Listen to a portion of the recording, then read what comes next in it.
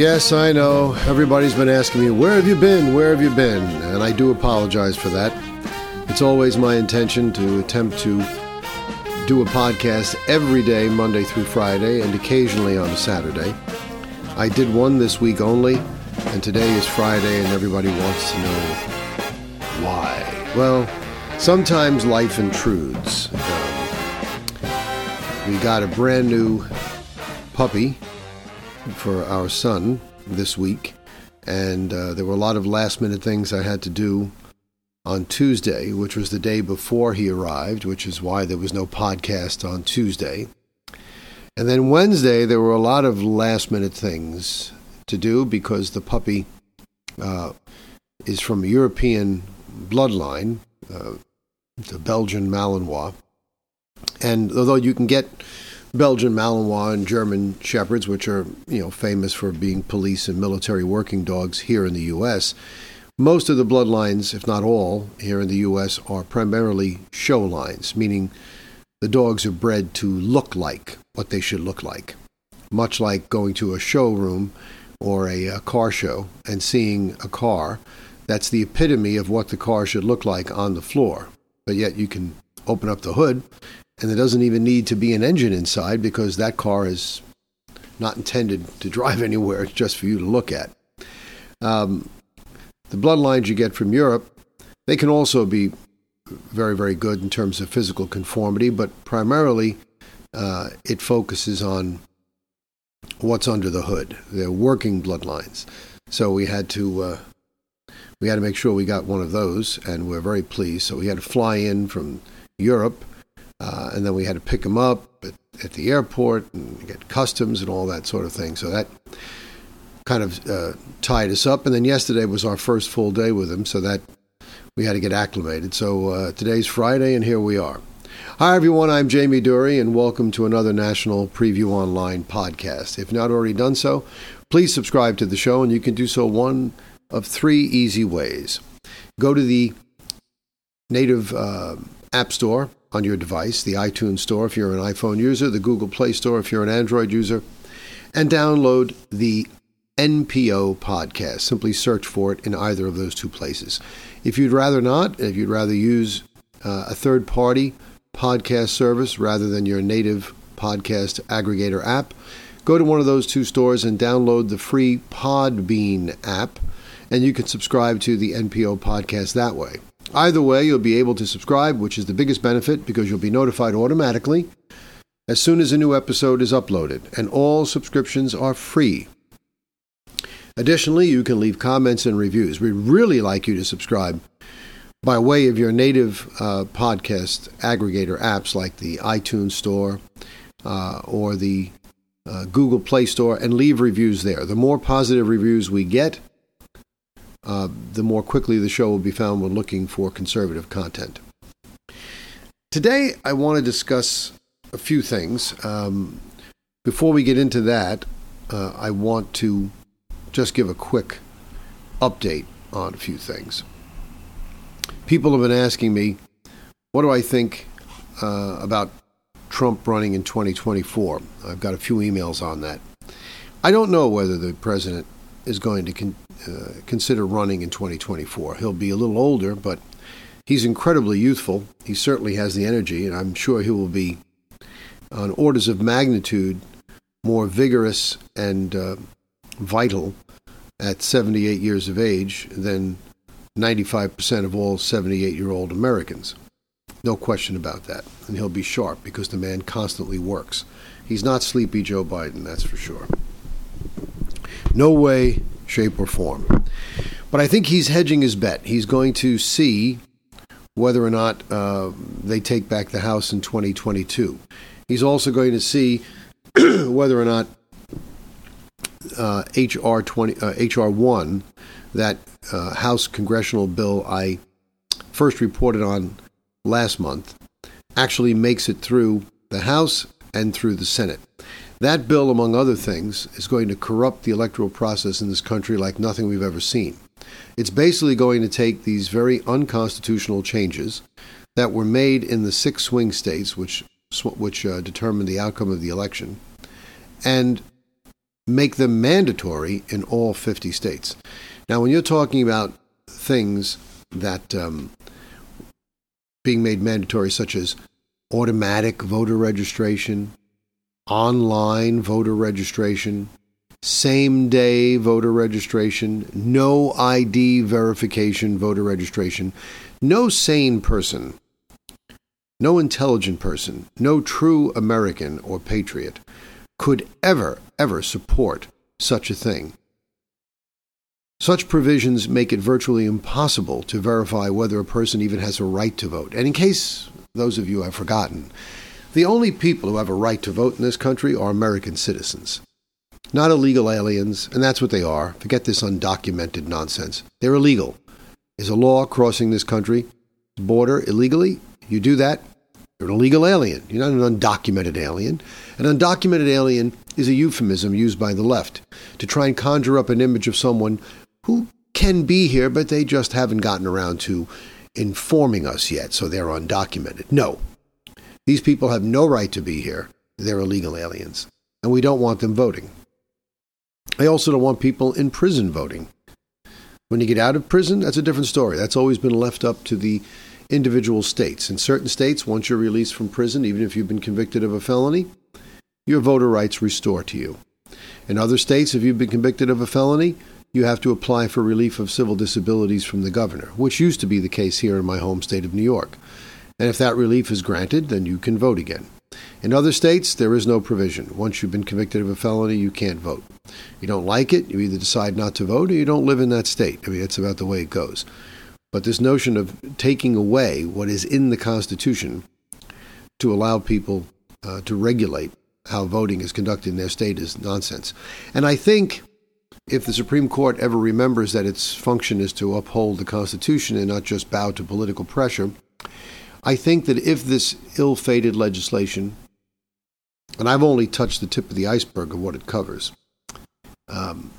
passes, I think a Supreme Court challenge, a legal challenge, will have this thing knocked down as unconstitutional, because there is no question that in the United States Constitution it absolutely defers to the individual states to determine how voting is conducted in those states. If you know anything about the history of the Constitution, the history of the country, you'll know that the Founding Fathers' original vision was to have the country governed primarily at the state level by state governments. It was not supposed to be governed from a large central government. The Founding Fathers were very much afraid of that. They didn't want that.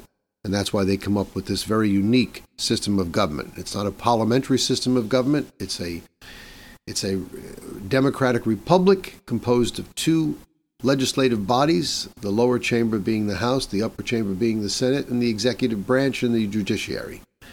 And it's been a marvel when it works right, when it's not corrupted, which it has been by professional politicians.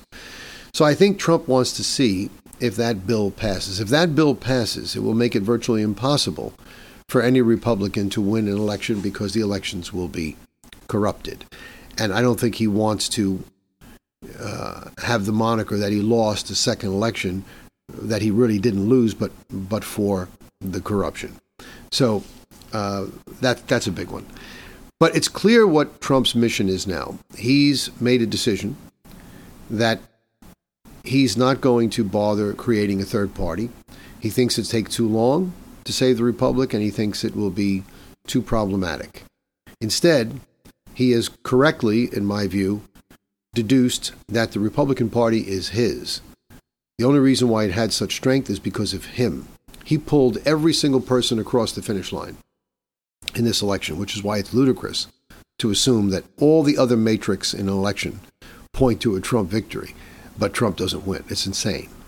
So he's going to remake the party. Anyone who doesn't follow the platform that he envisions for the party is going to be primarily challenged and expunged. And a number of these Democratic senators are not going to run for re-election. I think there's supposed to be 14 Democrats are defending their seats, and 20 Republican seats are up for grabs.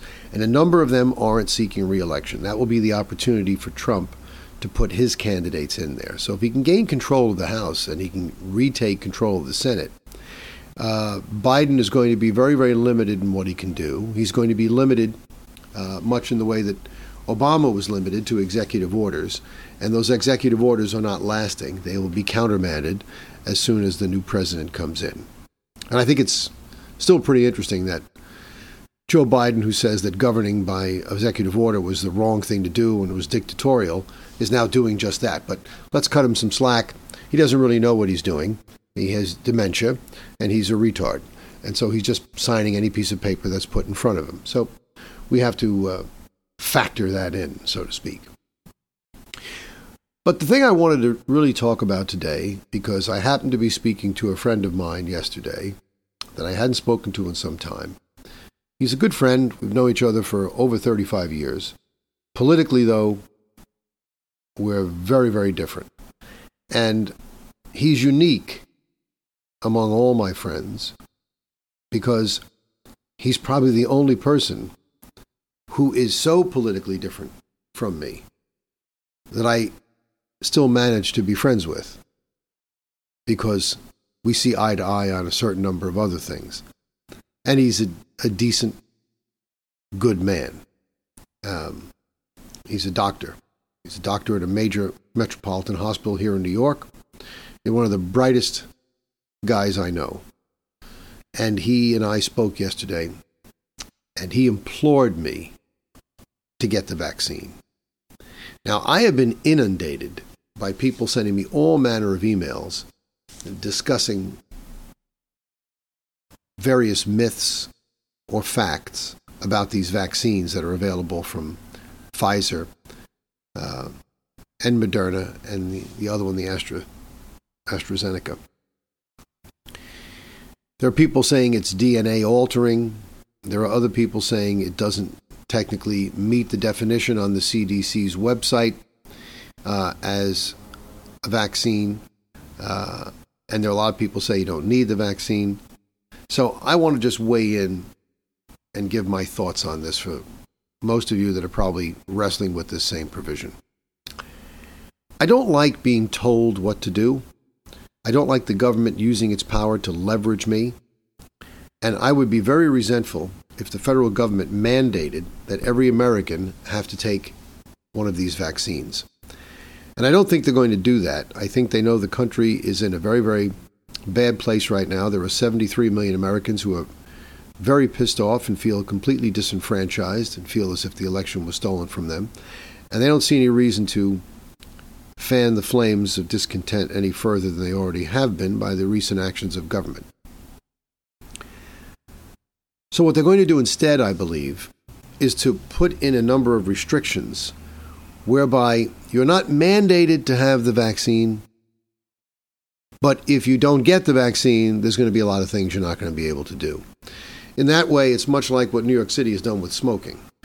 They don't want to give up the revenue, the incredible revenue they get from the taxation of cigarettes and other tobacco products, but they do everything they can to make it impossible for you to use those tobacco products. They continue to sell cigarettes, cigars, and pipe tobacco in the city of New York, but you can't smoke in a building. You can't smoke within 50 feet of the entrance of a building, which is pretty tough to avoid here in Manhattan. You can't smoke in a public park, a city park. And now they're saying if you live in a multiple dwelling, you're responsible for the migration of your smoke. So if you're in a rental, you're in much more peril of not being able to smoke. Even if you're in a co-op or a condo, you are running perilously close to being told you can't even smoke in your own home. So my question is, when you make the laws such that you insist that a product is legal, but then you make it impossible for people to use that legal product, that should be illegal to do that. It really should. But it happens. And yet these same people who say you can't smoke a cigar in a park where you're not bothering anyone say nothing when people are smoking joints. In fact, if you complain to the police officer that comes up to you and says, sorry, sir, you can't smoke that cigar, it's a fine. Yeah, but that guy's smoking a joint over there. Yeah, but he's not using tobacco. I mean, it's the most insane thing going. Using that same sort of intimidation on the part of government, I fully envision that government, being able to regulate airline travel, are going to come up with rules that say if you don't have positive proof of a negative COVID test taken within 72 hours, you're not going to be able to get on a commercial flight, unless, of course, you can prove that you've taken the vaccine.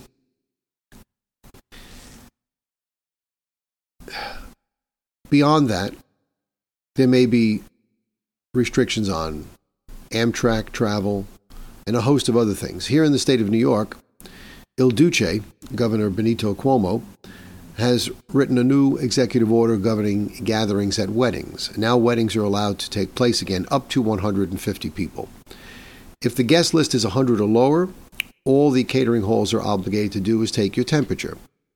If the gatherings are in excess of 100, up to 150, every guest must have a negative COVID test no more than 72 hours old or proof of the vaccine.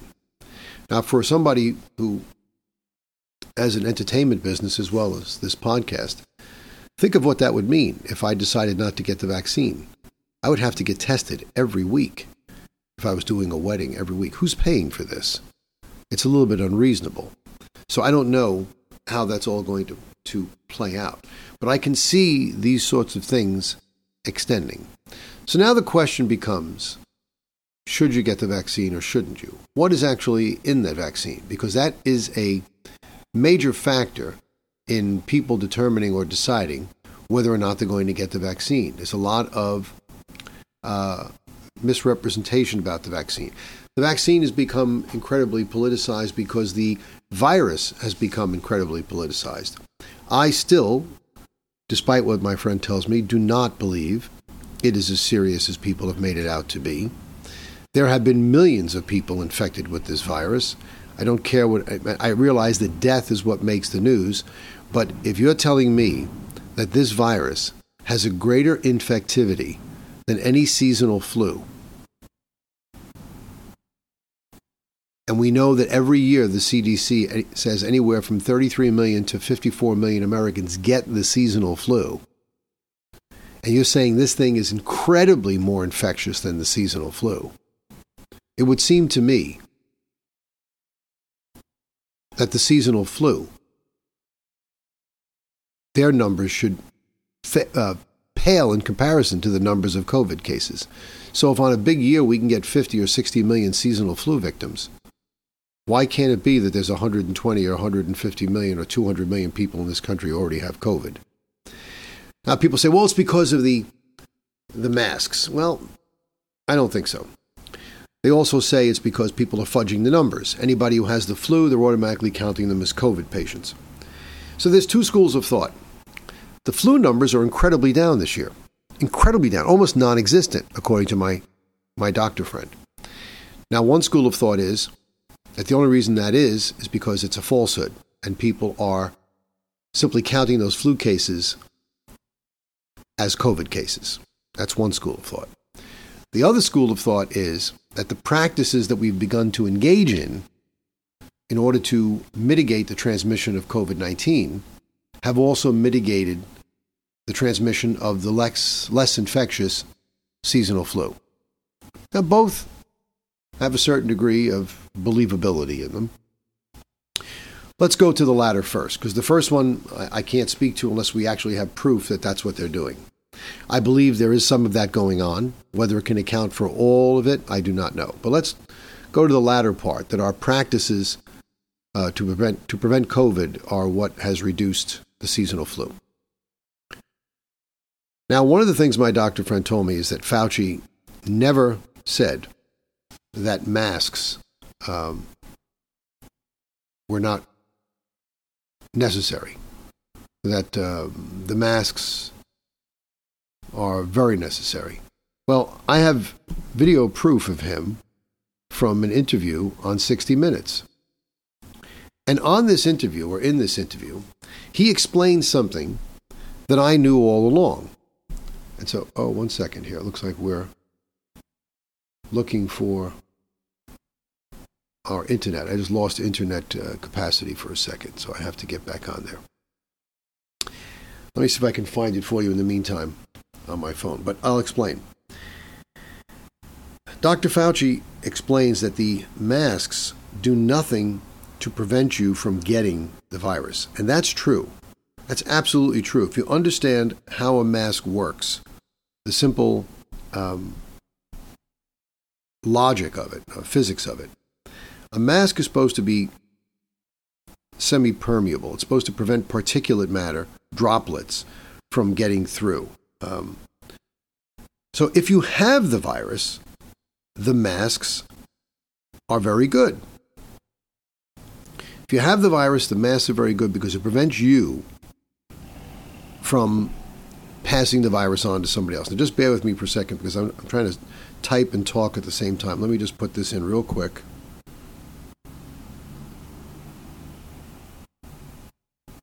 And I'll get this for you.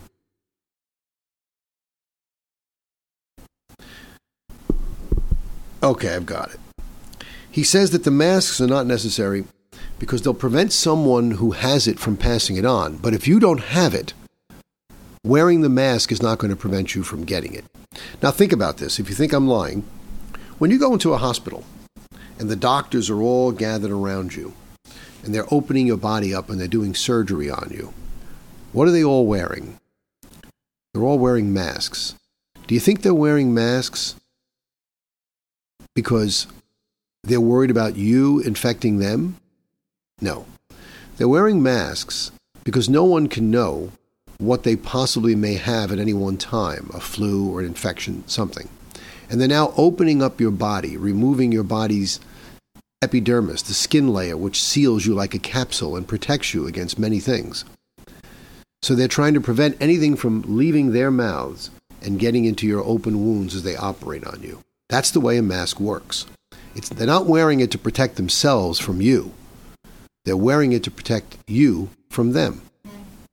So if you're a person who doesn't have the virus and you're wearing a mask, and someone who has the virus coughs on you, that mask doesn't protect you. It may protect the droplet from getting into your mouth or your nose, but the minute you touch that mask with your hand, the virus is on your hand. If you then put your finger in your mouth or pick your nose or scratch something in your eye, it's now touched a mucous membrane and you now have the virus. So the masks aren't that great. Fauci verifies everything I've just said in this short clip, which I will let you hear. This was taken from an interview on 60 Minutes. If it's the one I'm thinking of, no, this is Face the Nation. I got to find the 60 Minutes one. This may be it. Let's see. You'll save 10 or 15% on everything at Raymore and Flanagan's. If we find this one, this should be excellent. Here it is. Confusion among people and misinformation surrounding face masks. This is the doctor. Listen. Can you discuss that? The masks are important for someone who's infected to prevent them from infecting someone else. Now, when you see people and look at the films in China and South Korea, whatever, everybody's wearing a mask. Right now in the United States, people should not be walking around with masks. You're sure of it? Because people are listening really closely to this. Right now, people should not be walking. There's no reason to be walking around with a mask. When you're in the middle of an outbreak, wearing a mask might make people feel a little bit better, and it might even block a droplet, but it's not providing the perfect protection that people think that it is. And often, there are unintended consequences. People keep fiddling with the mask, and they keep touching their face. And can you get some schmutz sort of staying inside there? Of course. But when you think masks, you should think of healthcare providers needing them and people who are ill. The people who, when you look at the films of foreign countries and you see 85% of the people wearing masks, that's fine. That's fine. I'm not against it. If you want to do it, that's fine. But it can lead to a shortage of masks. Exactly. That's the point. It could lead to a shortage of masks for the people who really need it. Now, you heard it from Dr. Fauci's own mouth, unless you want to say there was a ventriloquist who had his hand up his back and were forcing him to say those things. But everything he said, not only did I just say it here, I've been saying this for months on this show. Masks only help to prevent the transmission from someone who has it, if they're wearing it, to someone who doesn't have it. Someone who doesn't have it, who's wearing a mask, and is exposed to someone who has it, who's not wearing a mask and coughs on them, that mask is going to do virtually nothing from you because, as he said, people are constantly fiddling with it and you're going to get it. Now, that's from his own mouth. Now, that was one point I disagreed with my doctor friend yesterday. He said that Fauci never said that masks were no good. He did say exactly that, and I've sent it on to him so that he can see that video clip for himself. Okay? So that's the story with the masks. So now, let's get on to the next business, or this whole business, the vaccine. I still believe that this virus was created in a lab. I do not think it's naturally occurring. And I'm really more leaning to the fact that it was deliberately released, not accidentally released, so that it could be used as an excuse to do much of what was done to alter the course of the electoral process here in the United States. The Chinese got taken to the cleaners by Trump in trade deals. They clearly did not want him reelected. Anybody who doesn't see that, doesn't believe that, is living in a fantasy land. We've been taken to the cleaners by the Chinese during the Clinton administration, the Obama administration, and to a lesser extent, the Bush administration. Finally, we had someone who stood up to those Chinese communist sons of bitches and put them in their place, because they're exerting great influence in the Pacific. And that's why the people in Australia, of all places, were big pro-Trump people, because they're going to come under the thumb of the Chinese when they expand their influence in the Pacific Rim. So I do believe this was an engineered virus. And so now we need a vaccine to cure it. Now, many of the people out there who are talking about this as not being a vaccine are saying this because they're relying on definitions of what a vaccine is listed on the CDC's website. Now, there apparently are multiple definitions of what a vaccine is. There are some people out there saying this is not a vaccine because a true vaccine contains either a weakened form of a virus or dead virus cells injected into a person's body so that the person's immune system will now develop antibodies to this virus so that if the real infection tries to infect the person and get a foothold in a person's body, they won't be able to, because the body will reject it and the body will have antibodies to defeat it and so forth. And that is the classic vaccine. You get a measles vaccine, you're getting a dead measles virus. You're getting the shingle shot, you're getting a dead herpes virus. That's always the way vaccines were understood. Well, apparently, there is another working definition of a vaccine. So apparently, another working definition that the CDC relies on is any substance, a vaccine for lack of a better term, which is administered to someone and has, as a consequence of its administration, a preventative effect. It qualifies as a vaccine, even if it doesn't contain dead viruses, as has been the case routinely with so many other vaccines. Okay, which is why they tell people that there is no way you can actually get the COVID-19 virus from the vaccine because there's no COVID-19 virus in it. Instead, let me explain how this works. The Pfizer and the Moderna vaccines use what they call mRNA, which stands for messenger ribonucleic acid. Now, ribonucleic acid is in your cells. Every cell in the body has it. In simple terms, I'm reading from an article here, mRNA carries instructions to your body about how to build a protein. In this case, it's telling your body to make the spike protein that's on the coronavirus. The proteins on your body that they make are solitary and they do not connect or reproduce. Then your immune system recognizes the protein as foreign and develops antibodies to destroy it. Your immune system remembers the protein and is ready to attack and eliminate the real SARS or COVID-19 virus if it should come into your system. Quote, our own cells make the protein and it can't replicate. The mRNA doesn't stay around too long. Your body breaks it down and gets rid of it. The vaccines teach your body to fight the virus so your immune response will protect you. You cannot test positive as a consequence of getting the vaccine for that very reason, because there is no dead virus in it. The vaccines are safe and have gone through full reviews by experts. And they were developed quickly. People are asking, how has that happened? Well, the vaccines were made at record speed, this man says. Vaccines often take 7 to 10 years. Along with the constant review by regulatory experts that sped up the process, there were 2 reasons for the speed. The first was our urgency. Vaccine manufacturers and scientific community dropped everything to develop a vaccine. We've never seen anything like this before. The second was the innovative mRNA approach, which had already been in development. Researchers had already created the way of getting the mRNA into the body, what's called an mRNA platform, for trials on cancer efforts and other vaccines. See, it could be that this approach, the mRNA approach, could be a way to attack cancer. Now, if you recall, there was a mention by the late Rush Limbaugh on a show before COVID ever hit, that the Israelis had come up with a new and innovative way of curing cancer, and they were going to come out with an absolute cure for any type of cancer. And it wasn't a treatment that killed the cancer. It was a way of getting your body to fight and defeat the cancer. And I suspect that this mRNA technology may very well be a big factor in how this proposed Israeli cure to cancer is supposed to work. Whether it comes to pass or not is another story, but it certainly seems promising. I guess at this point, if you really look at it, you'd have to conclude the vaccines are safe.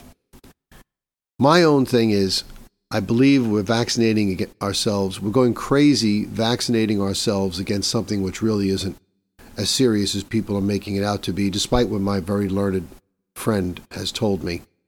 Of course, I have to concede that I'm not there on the front line seeing what he's seeing every day, but I can see what I have seen with my own eyes. I do know people who've had COVID, 2 people that work out with me regularly, and they both bounce back just fine. I know people have died, but according to the CDC, only 6% of all the people who have died from COVID in this country have been in otherwise perfect health. If you're older and you have other conditions, by all means you should get the vaccine, because the risk to you is greater not getting the vaccine than it is getting the vaccine.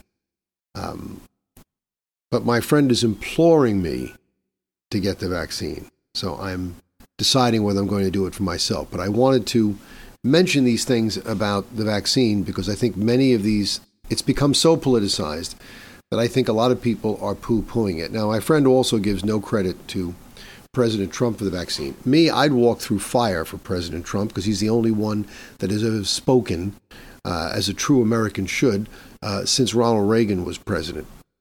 America first and screw everybody else. That was Douglas MacArthur's philosophy, and that's certainly mine. We are the ATM to the world. We step up and help the entire world. I don't see anybody in foreign countries coming up with donations. Send relief to North Carolina or Cape Girardeau, Missouri. They were devastated by that hurricane. Let's get every time some third world dump, which can't take care of itself, becomes victimized by a natural disaster, every American's got to reach into his pocket to save them. There's nobody here to save us. Start remembering that. Everybody looks to us for help. If we ever needed help, they'd all be turning their noses up at us and telling us to go screw ourselves. So there's a lot of politicization about this vaccine. And I don't like the idea as a general cast that the government can use fear so readily to be able to get people to agree to take something. Because even if this vaccine is 100% on the up and up and 100% on the level, the day is going to come when something can alter your DNA and can make lasting changes to your body. Science is working at a geometric rate. When I was a child, back in the 60s, they said that the level of learning that occurred from 1900 to 1969, when I was in the 5th grade, surpassed all the learning that had happened from the beginning of written history up until 1900, 5,000 years. And yet we did more in those 69 years than had been done in the previous 5,000. Since that time, knowledge has geometrically exploded, and it continues to accelerate. There's going to come a day when they're actually going to be able to reprogram people. And we don't want to become in the habit of so quickly granting deference to the government and their all-knowing natures, giving us this stuff. So there has to be a certain degree of skepticism. But if I had to be a betting man and come down on one side of the equation or the other right now, I would say all of the political issues that we've discussed on this show aside, and all of the other factors that we could name, there's probably less reason to fear the vaccine than there is to not fear it. In other words, there's a more of an argument to take it than there is not to take it. But I don't criticize anyone who chooses not to take it. So I leave it to you. And that is what I wanted to get across in today's show. So I apologize again for this week not doing many shows. We hope to correct that going forward now that we're getting the puppy situation under control.